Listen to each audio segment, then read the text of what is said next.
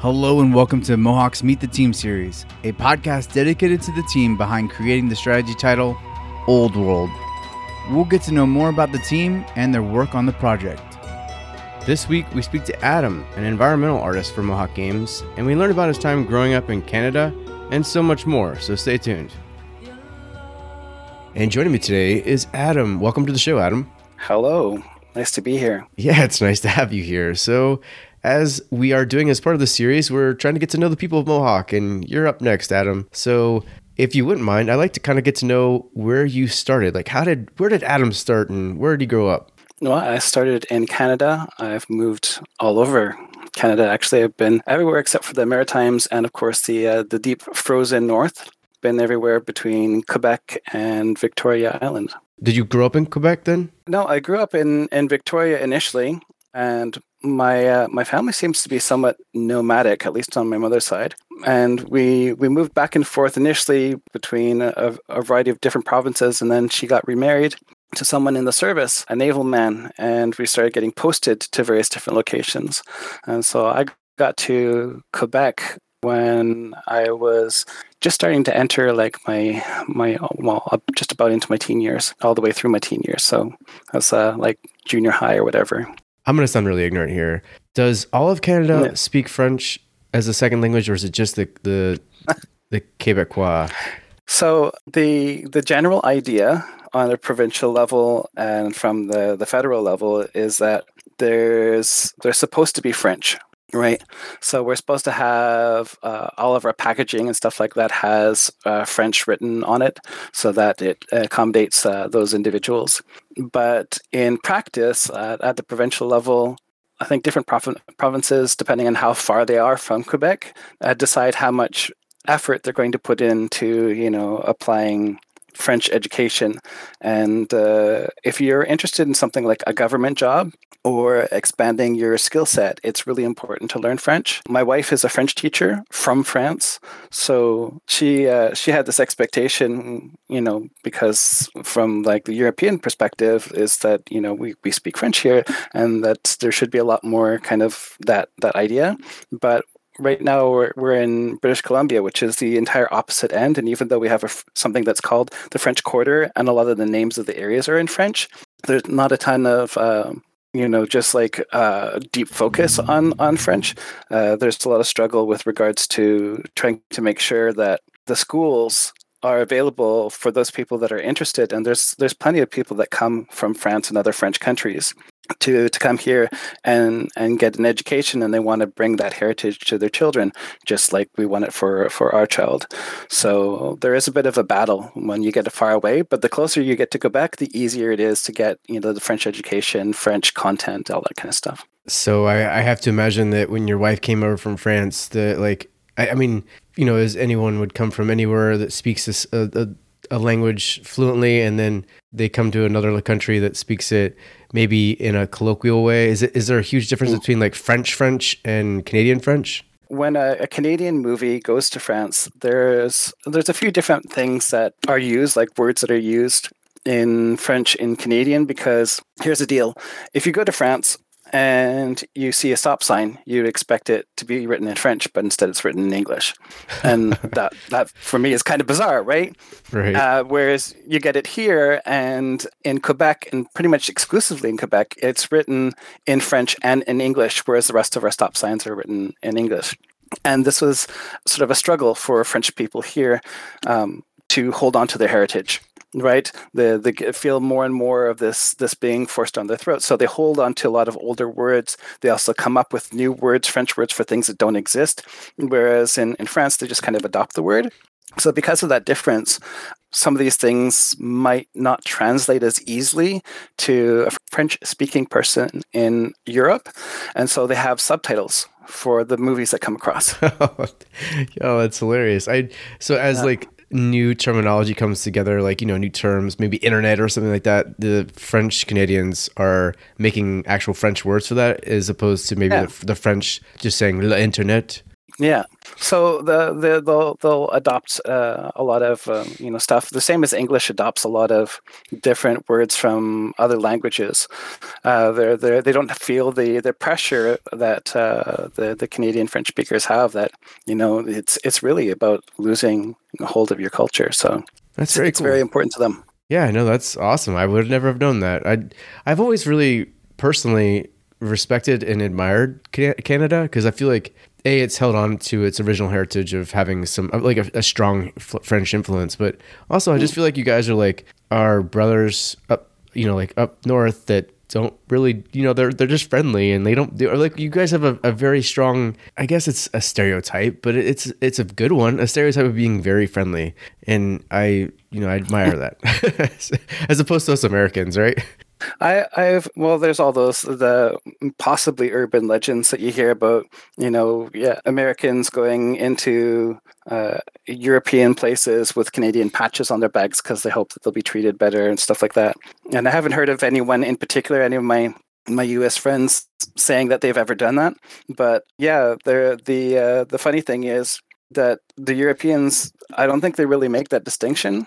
My wife and her family kept on referring to me as American because North America, right? It was like, you're part of the Americas, you're American, that's it. And don't make a direct distinction between US versus Canadian. Yeah, that's really strange. Very cool though. Awesome stuff. So you grew up there, and I imagine, so how did you develop a desire or a love for video games? Was it always there? I mean, from some of the conversations I've had with some of your fellow coworkers, I guess video games were actually just as big there as they were here in like around the same times that they were big here. Yeah, so I started at a very early point. My first game console in my house was Pong. Awesome. Yeah. And it looked like a power bar with two little dials on it. And it was just this weird metal thing that you could detach and had wires attached to it. And you could twist the little dial with your friend and play Pong back and forth. And it had a variety of different modes where you had two paddles or one paddle. And that was like different games. And I moved my way up to, I think my next console was the ColecoVision. And then we started getting computers in the house because I saw them starting to appear in school when I was a kid. And the first computer that we had in our house was actually called the Atom computer. And I think they picked it just because it was my name. But it was this horrid thing that ran on a tape drive, and it kept on crashing and took forever to load everything off the audio tape. So they took it back immediately to say, this is trash. Give me something else. And they got a Commodore 64. And I was so excited to get my hands on this thing. And it came with a programming book, but I was looking for an art program in it, and I wanted to do, some art. So the only way to do art was to learn how to program. And so I sat down and I poured through this book on BASIC and all these peaks and pokes and everything. And I basically wrote code to create really stupid looking images, but images all the same, or a little, cat face bouncing around the screen and stuff like that. And eventually I moved up to the Amiga and ended up angering my stepdad because I hacked one of his games to do something completely in reverse, just for fun. It was a practical joke. It was, wasn't a big deal. And they said, "That's it. You're having to get a summer job and buy your own." So of course I bought my own Amiga, and along with it came, I got Deluxe Paint, which was my first computer paint program. And my first thing was, I'm going to make video games. And so I started doing all that stuff through early high school, and I made tons and tons of artwork for supposed games that would never be made. But I never really thought that I would ever find myself a career in anything related to animation or games in general. I just wanted to work on, these ideas that I had in my head. And in the meantime, as I grew up, I started taking on various different jobs that I never really felt like I was in the right place, but continued, evolving through Amiga and then eventually PC and learning different art tools, including some 3D stuff. And it was just like a side passion. But in my ignorance, I thought, there was like some weird way in which you got to be a part of that. Like you had to know somebody who was doing it, or you had to wait for somebody to die off to get a space. I don't know what I was thinking. It took until I was finally in yet another sort of what turned out to be sort of a dead-end direction where I was learning to manufacture and repair airplanes. That was going to be my next potential career. And they showed us a bunch of videos of what happens when you forget to, tighten a bolt or you make a mistake. And they were like real footage of crash sites. It wasn't any of this fake stuff. They really wanted the impact to hit you. And I had a little bit of a nightmare from this thing. And I was wondering, do I want to be responsible for that? Is that something I really want to have a part in? And I was questioning, where I was going, but I was always into art and I was always drawing. And even for like my birthdays, my mom started inventing new gifts to give me because she'd always ask me, what do you want? It would be a sketchbook, some, pencil crayons, HB, 2B pencils, erasers and stuff like that. And she's like, don't you want something? Like, how about some music? Or how about like, a game or something like that? Or like, is there nothing that you want? And she ended up getting me, what was it? I think it was like a Backstreet Boys audio tape because her friend who had a daughter said that they was an awesome band. I was like, you kind of missed the point there, Mom. There's a reason why she was into a boy band. So yeah, I had a whole bunch of supplies that I always bring with me and kind of, sit and draw all the time. And what ended up happening is one of my instructors in this program noticed that I was drawing all my classmates on sheets of paper in between. And she noticed that there was an increase in me doing this more frequently and less of kind of like the stuff that I was supposed to do, which was, honestly, it was kind of boring. It was like remembering part numbers and stuff like that and writing them down in ledgers. And she said, I noticed you kind of lost your enthusiasm a little bit. And I noticed that you draw a lot. Would you be interested in, going to an animation studio? And I'm like, wait, what? Like, that's something that I can do? And she said, yeah. I have connection because she worked through this other part of the school that dealt with stagecraft and film, and she had a connection to an animation studio. So instead of going to the airport, I ended up going to a place called Bardell and working on a film called Joseph for DreamWorks. And that was the first time that I actually felt like I belonged somewhere, that I had to be in animation, but I was all self-trained. Right, everything that I learned, I nearly broke my mom's VCR by hitting the pause and then rewind button repeatedly in order to frame advance, because there was no frame advance on a VCR. Right. So you'd hear me studying animation on my own by hearing this, and my mom screaming, "You're gonna break the bloody thing!" So I was missing certain things that I needed, and they said you should go back to school. So I went back to school. I went to this place called Capilano College at the time. It's not Capilano University. And they got me hooked not just on the 2D stuff, but really digging into the 3D. And that opened up my potential door to games, where I could now see myself like all these things. And actually, to apply for the place, I took all that old artwork that I'd done on the computer, the pixel artwork, miserable pixel by miserable pixel, and showed it off. And they're like, wow, this is cool. And like, oh, we think you're right for this. And that gave me that extra opportunity to get into games. So that's kind of the origin. Your origin story is pretty cool, actually. So where did you start then? What was the company? Initially, when I graduated from the program, I had a demo reel. I was going to go and apply to a bunch of different places, but there was a glitch in the matrix, as it were, and my character would implode when I tried to render it off. Nice. And I couldn't solve the issue. All of her wrists and ankles kind of like flew into the center of her body, and she just sort of mangled on the screen. It was really upsetting. So I had to put together a fix for that. And once I finally fixed it, most of my other classmates had already gone off and started applying for jobs. And so I was back at home getting all my stuff onto a hard drive. And then the hard drive that I had completely blew up. And I lost everything, my entire reel. So I was pretty devastated. And I thought, okay, I don't know what I'm going to do. I have to build an entirely new reel and, apply somewhere. What am I going to do? So I went back to the school where I did my training and asked if I could help out the students there for the following term, if I could have access to the equipment, because I couldn't afford to get myself, a brand new huge hard drive for all this stuff, let alone the software was way too expensive. So they agreed, and I did a bunch of that, and I quickly jumped off of that and started applying to different studios before everybody else graduated to get everything kind of in play. And I actually ended up having my first position was them calling me back and asking if I wanted to do that as like a regular paid position, where they were thinking of having lab supervising. So I did that, and then I would do small projects on the side. So I'd work for small groups. Sometimes, like, you should never work for free, but I did a little bit of stuff for free for little groups just to get myself a regular practice.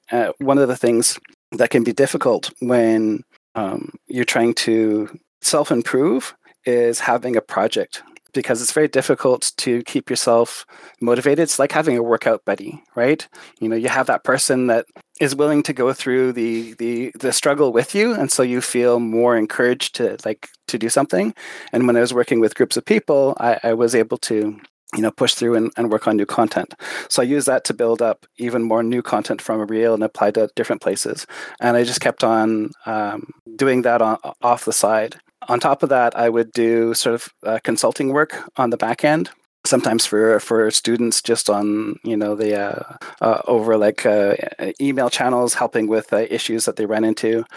And eventually worked for a small studio. There's a two-brother team that created a game called Realm of Hapumia, which no longer exists. The company for which they worked for went bankrupt, and I think you can probably still find images of it online, but it's basically like a big chunk of my past erased.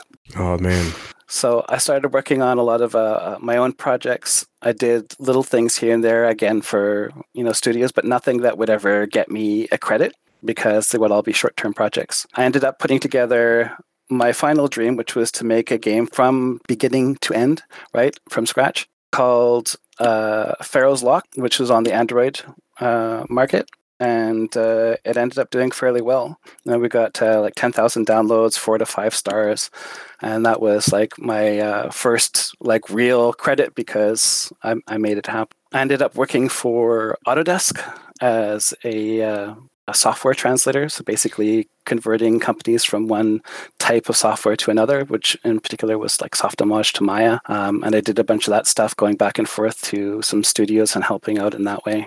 So a lot of my stuff has been training alongside of me doing like the little bits of art here and there, like little piecemeal pieces. So Mohawk is probably my longest contract for art specifically. Adam, it's weird that I've noticed a trend among almost everybody I've interviewed here, that it feels like all roads lead through Autodesk. You're like the fifth or sixth person that said that they've taken, some time with Autodesk. So is it just that they're like actively recruiting people, or is it just, a good platform to kind of learn from? I mean, help me understand why everybody seems to go there. Well, Autodesk is a great company. They put together, software that is like the key software that most people are using. So they bought up Maya, and they bought up Softimage, and that meant that they had the three main competitors for a very long time in terms of 3D Studio Max, Maya, and Softimage. And then Softimage, when they killed that off, it's still 3D and Maya. We still have things like Houdini, Lightwave, and whatnot, but they have a smaller share kind of in the market. So if you think about 3D, a lot of the main 3D content seems to be coming through Autodesk in general. And that also means a lot of the studios that you're going to work for are going to be doing Autodesk related software. All right. So if you... that makes sense, yeah. So for me, being kind of very proficient, because that's what we were training at Capilano University, was Softimage and Maya and 3D Studio Max all together. It was a natural connection between me and Autodesk. We were on the beta. We make sure to give them feedback and let them know, because we're busy training everybody. So yeah, but now everything's Blender. I was about to say, I feel like, and that's some of the other people have said they've worked for Blender too. So yeah, it's wild how everybody seemed to have, at least at one point, there's a trend here at Mohawk that either people were like Zynga, Firaxis, or Autodesk, or all three. And I was just like, wow, another one who's actually in Canada somehow managed to work for Autodesk. So I had to know. That's great stuff. So now you're with Mohawk Games and you've been working on Old World as an environmental artist, right? Yeah. So I'm a contractor for Mohawk, and I'm working on environment stuff. I was initially contacted by Mark to work on the terrain content. So things like mountains, ocean coastlines, hills, that kind of stuff. And then evolved into now working on the cities and the capitals and stuff like that. So a lot of the new updates for those things are coming from me. That's amazing. First of all, you do amazing work. It looks fantastic. And I love, there's very few games, especially in the strategy world, where you can zoom in and see details like that you wouldn't expect in a game like that. But I love how you can zoom in on a lot of that stuff, especially the mountains. The mountains look amazing. But yeah, that's great stuff. You've done great work. Thanks. Yeah, it was an interesting challenge. A lot of stuff had already been sort of established. I wasn't sure what I could touch and what I shouldn't touch. And it's always that first thing when you first get into a new studio and you're working on something and you're like, should I change this? Should I update this? Am I allowed to touch it? And I just waited for, whatever they told me that they wanted me to work on and do it. And I began to get sort of like a more clear understanding that there was a number of things that they had wanted to change, and they were open to exploring more technical solutions in terms of, resolving the ways in which the art was going to work. And that was a really cool part of the process of, trying to work out a system for getting coastlines to look interesting and have the opportunity to sort of update them at a later point, which may still happen. The technical challenges, that's one of the things that drew me to teaching in the first place, which I still do. I'm still teaching at university while I'm doing this job. And the problem solving along with the art is one of the things that's really kind of cool, because you're getting more from it than just the visual sort of response. You're having a system that has some adaptability and making the process more dynamic, which is one of the things I like about, like, one of the software that I use is Gaia, which is a world building software for creating hills and mountains and whatnot. And it's all procedural driven.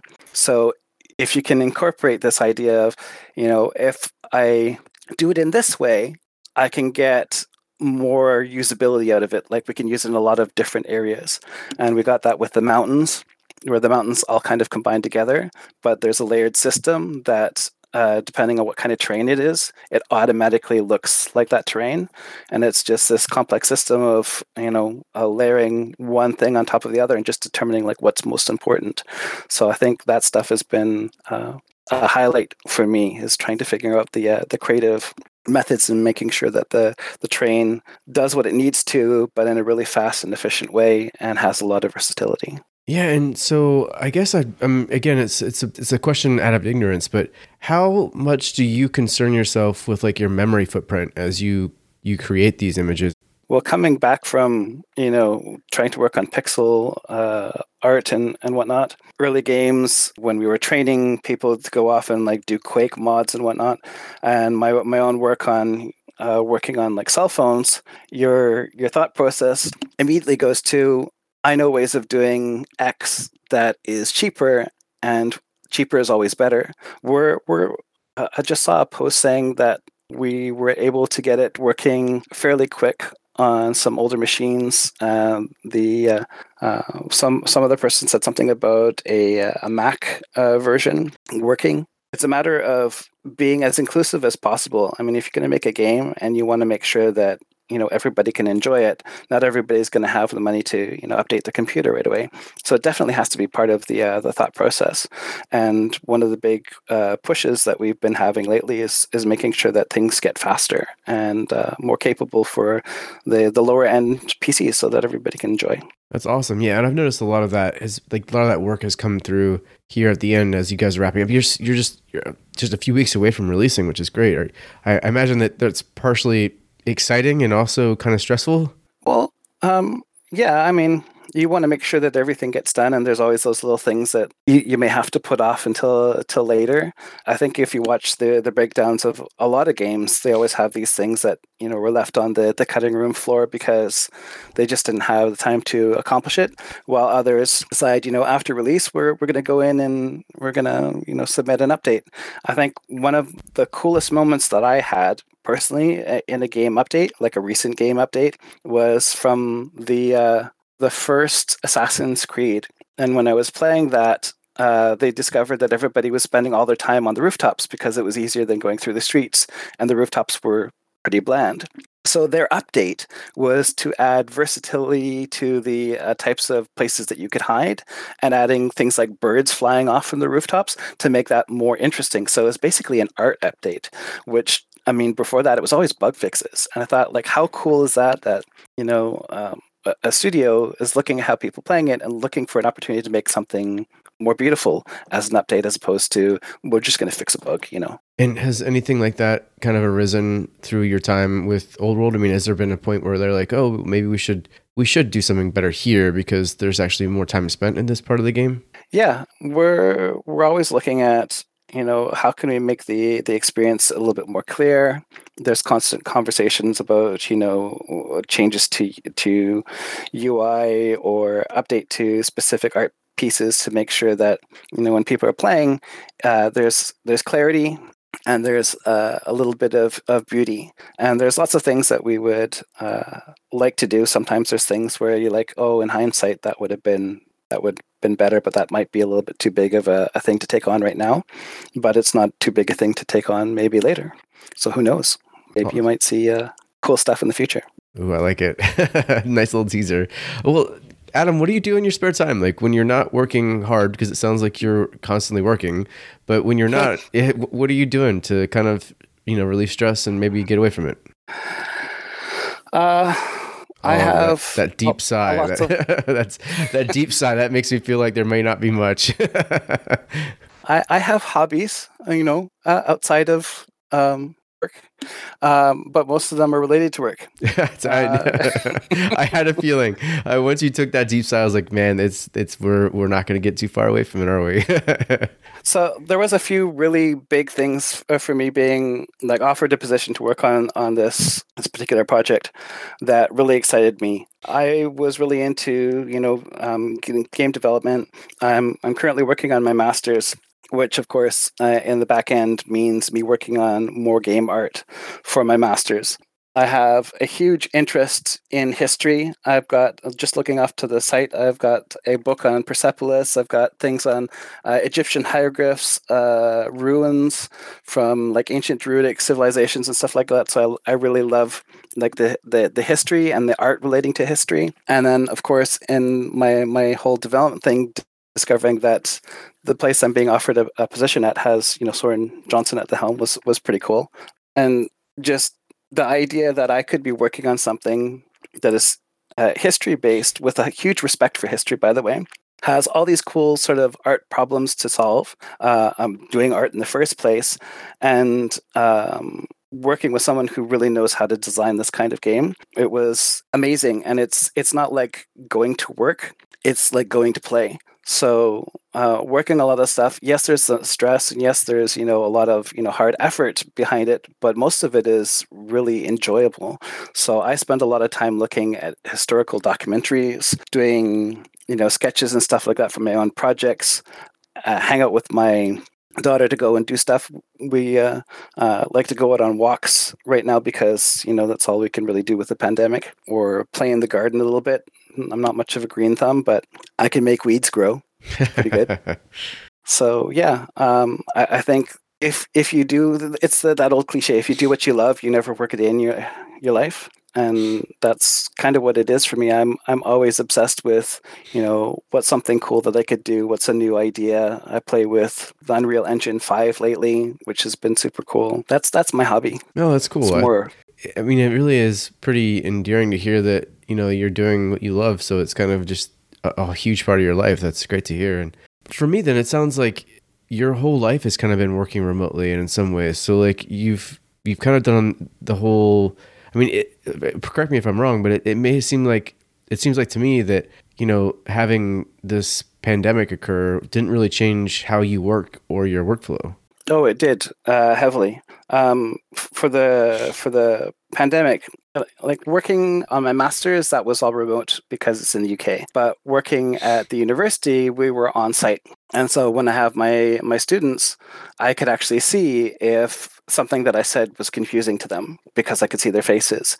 I could see if somebody was struggling by looking over their shoulder and seeing what they had on the computer and go and help them. And when the pandemic hit, we had to change all that up to an online system. Now, we had already been a little bit prepared because we had some concerns with sometimes we might like to hire someone that's a professional that may not be available here in BC and have them come in for like a guest speaker situation or have them to teach a class because they're the best person that we could possibly have to teach that.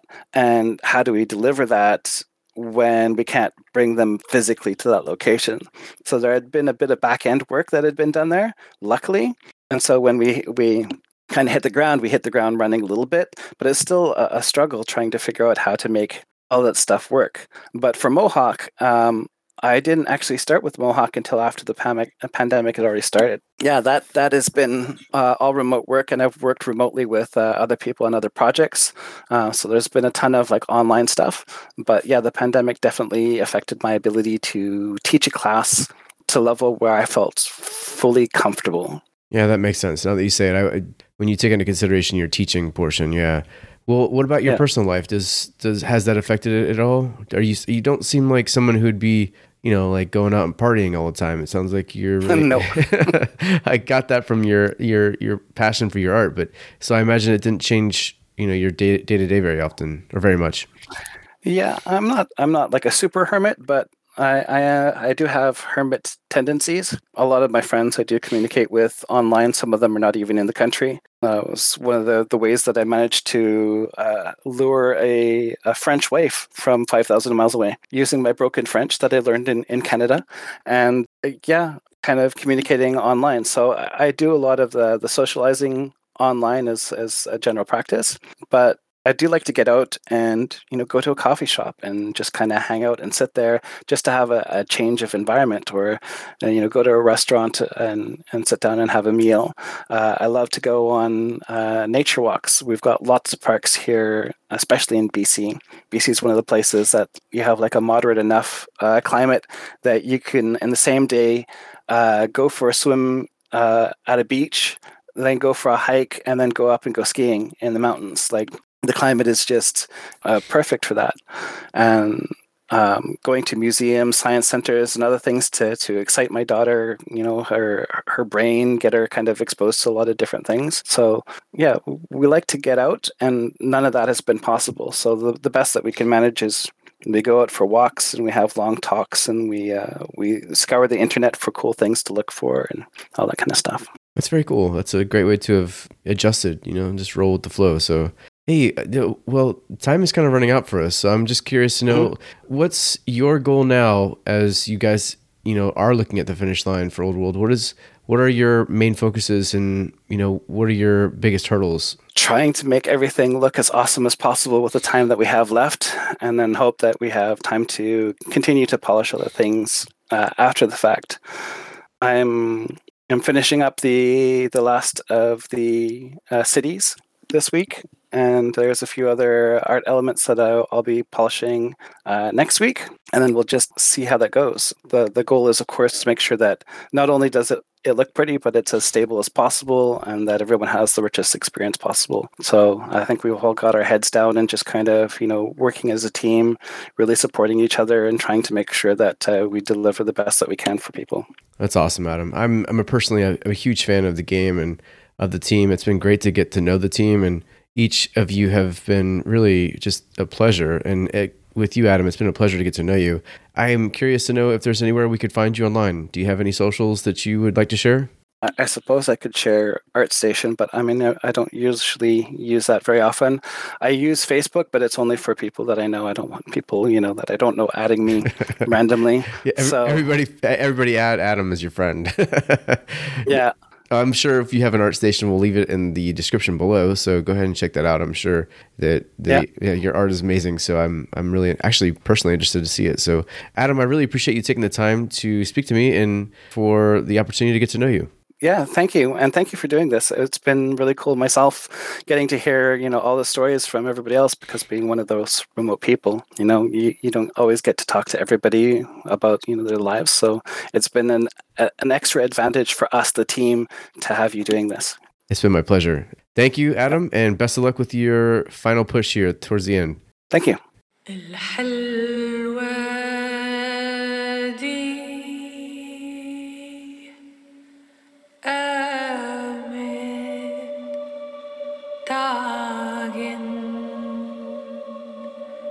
Dagen